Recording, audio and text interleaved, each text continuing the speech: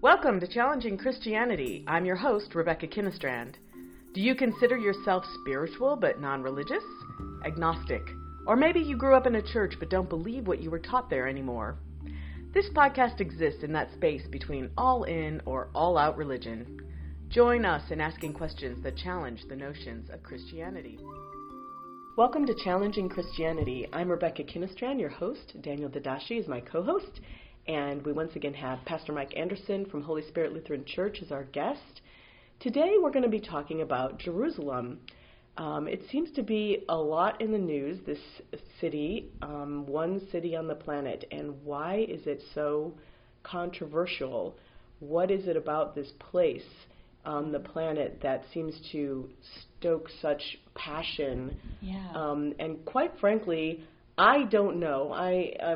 This is I have a little bit of knowledge, but it's a big blank spot for me, and I think it probably is for a lot of our listeners. It's a city we hear about in the news a lot. We hear about when we hear Bible stories, and then we know it's a holy city of importance to multiple religions. That this is a city that is kind of the center of a lot of this controversy in the Middle East. So. Yeah, and I have only you get what you get from the news and so on, but what's the basis of this? Where are we coming from? Where are we at? Where's this going? Can you fill us in a little bit, Pastor Mike? Well, I'll have to do a little history. Yes, of course. Thank you. So I hate being so ignorant. It's awful. I'll take us back in time. First of all, just to let the listeners know that I have been to Jerusalem 3 times and have walked the city and met people there. The old city of Jerusalem now has 4 quarters that are separated one from another. One is the Christian quarter. One is what's called the Armenian Christian quarter. There is a Muslim quarter and a Jewish quarter. But that's present day. So going way, way back in time, I'll take you back to the time of King David. The listeners would have heard King David's name, of course. But that's 1,000 years before the Common Era. So it's way back in history. And at that time, the Jews did not control Jerusalem. It was not a city of Jewish background or Canaanite background. Actually, people who were Jebusites lived there. And King David was able to take over the city because he wanted it as a neutral place where all the tribes of Israel could find a kind of United Nations moment. Switzerland. He intended to be a place that was not part of any tribe, kind of like Washington, D.C. was not part of any state. Jerusalem was meant to be that kind of place. In fact, the word means city of peace. Wow. Salem, Jerusalem, Shalom, city of peace. Wow, why do I not ever equate that to peace? So that is not something that comes to my mind. Yeah, so it has been the center of controversy really ever since. The Jews controlled Jerusalem for many years, and they lost Jerusalem to the Babylonians in the 500s BC. They came back and reestablished the temple there. That was the second temple, after the Babylonians had destroyed the first temple. By the time of King Herod and the time of Jesus, a new temple is built there in Jerusalem, and the Jews now control the city, even though the Romans are giving oversight. So the temple in Jerusalem that Jesus would have seen was absolutely breathtakingly beautiful. It could be seen for many miles around. It was white marble. It was gilded with gold. It was, 4 or 5 stories high. It was surrounded by a wall that made a platform. They actually leveled off a little mountain and made a huge platform with retaining walls to hold the platform together upon which the temple was built. The only thing left of the temple now is part of that retaining wall. It's called the Western Wall. It's holy to Jewish people to this very day. Right. I've heard of the Western Wall. I'm not that stupid. Yeah. Not that anybody's stupid. But people don't know what the Western Wall was. It was not part of the temple. The temple was completely destroyed in 70 A.D. by the Romans after the Jews had revolted. The Romans came in, completely destroyed the city, made it a secular city, made the Jews leave the city, and the only thing left basically was part of that retaining wall, and that's where the Jews now go today after they reclaimed the city in 1967 in the 7-Day War.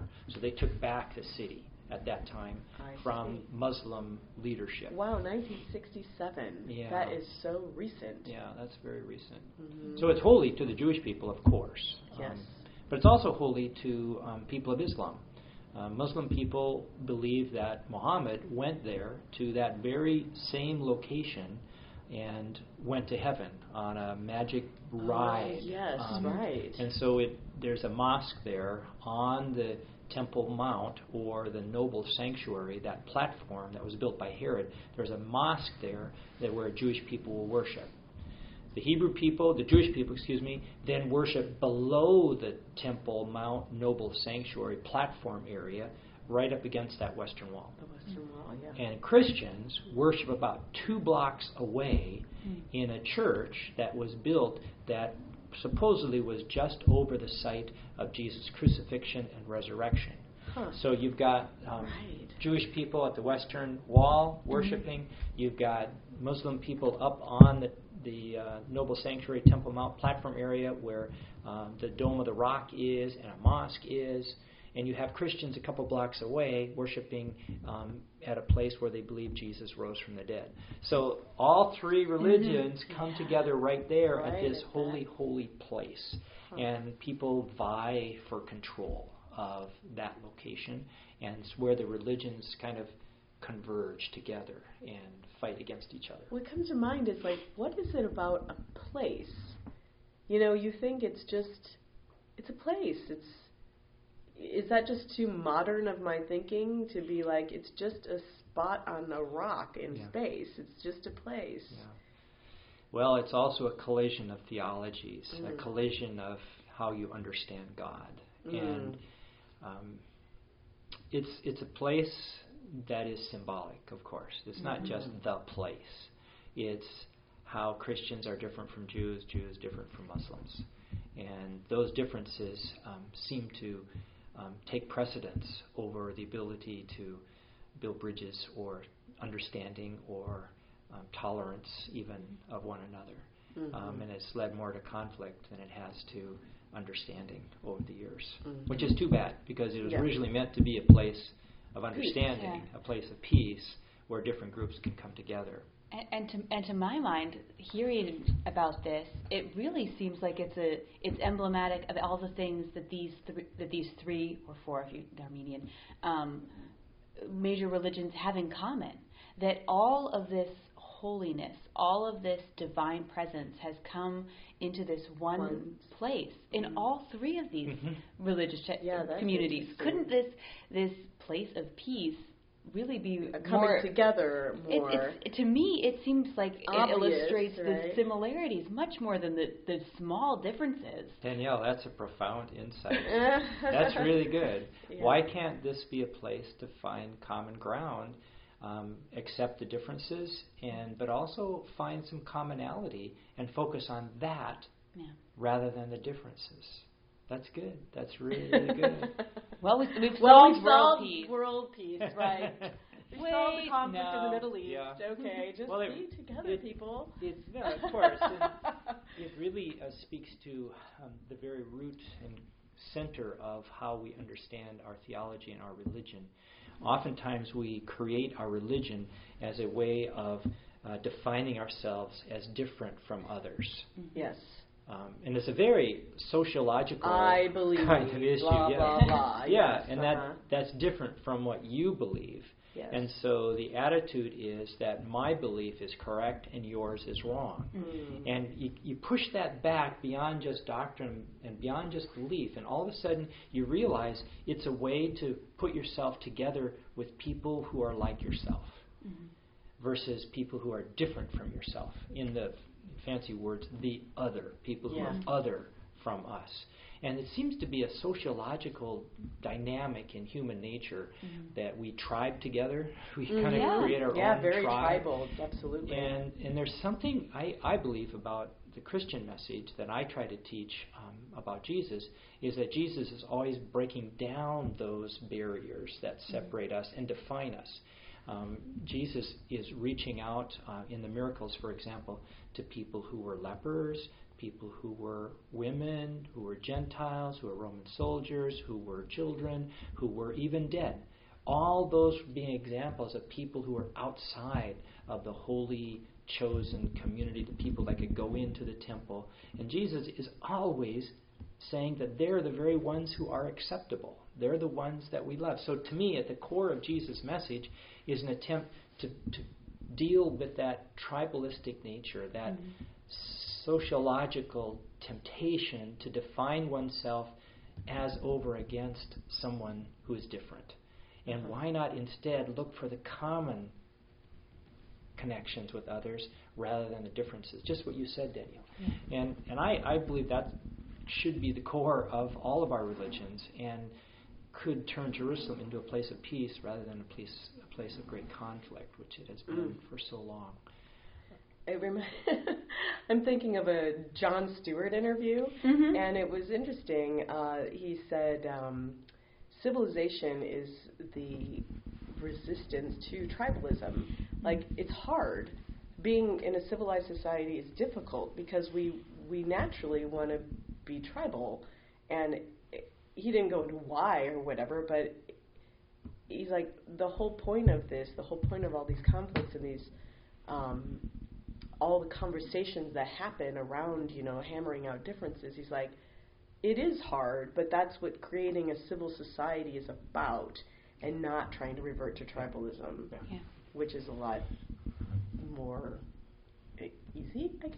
It's almost part of that lizard brain. Yes. It takes over naturally in a way that working together and finding compromise just doesn't. Oh, and that reminded me, too, I've studied a little bit of behavioral therapy, and part of getting rid of some phobias and things is called exposure therapy. And for example, say I'm afraid of spiders, well, maybe there's a spider, I get used to a picture of a spider first, and then a small spider far away from me, and it slowly comes closer. It's the same.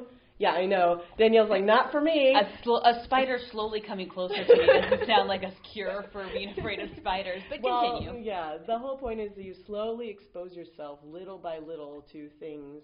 But my point was about exposure is that I think that the more that people are exposed to different things, different ideas, different people, differences from them, you get accustomed to them. You grow used to them, and you stop having this irrational fear, this phobia of them. And it's part of child behavioral therapy and adult behavioral therapy. It really reminds me of that, of just being like, let's open up and expose yourself, people. Yeah. On every one of my trips to Jerusalem, I have met with people who are of the three different faiths who have small ways of working together. There are examples of this happening, but it never gets covered by the news. It's not as dramatic as violence. There are peaceful, kind moments between Muslims, Jews, and Christians happen all the time. Of course, they have to. They're living on top of each other. And right? that's where I think God dwells, is in the midst of that, not in the midst of the tribalism and the name calling and the separation and the exclusion that we tend to practice. And the politics. Well, the politics work it out, yes, absolutely. It works it out. And, we're all, like you said earlier, Danielle, our lizard brain, we all have it in us, whether you're conservative, liberal, middle of the road. There are moments when we roll our eyes at people who think differently from ourselves. And we think, if only they could, and the world would be perfect. That very attitude is, betrays a sense of exclusivity, even, when you claim to be open. So it's something that we all have in us and all need to work on. Yeah. Great. Well, what do you think, listeners? Give us your thoughts on what we've talked about today. Challenging Christianity. podcast@gmail.com. All right. Thanks a lot. Sorry I have a bit of a head cold today. I'm going to get over it, and we'll talk to you next time. Bye-bye.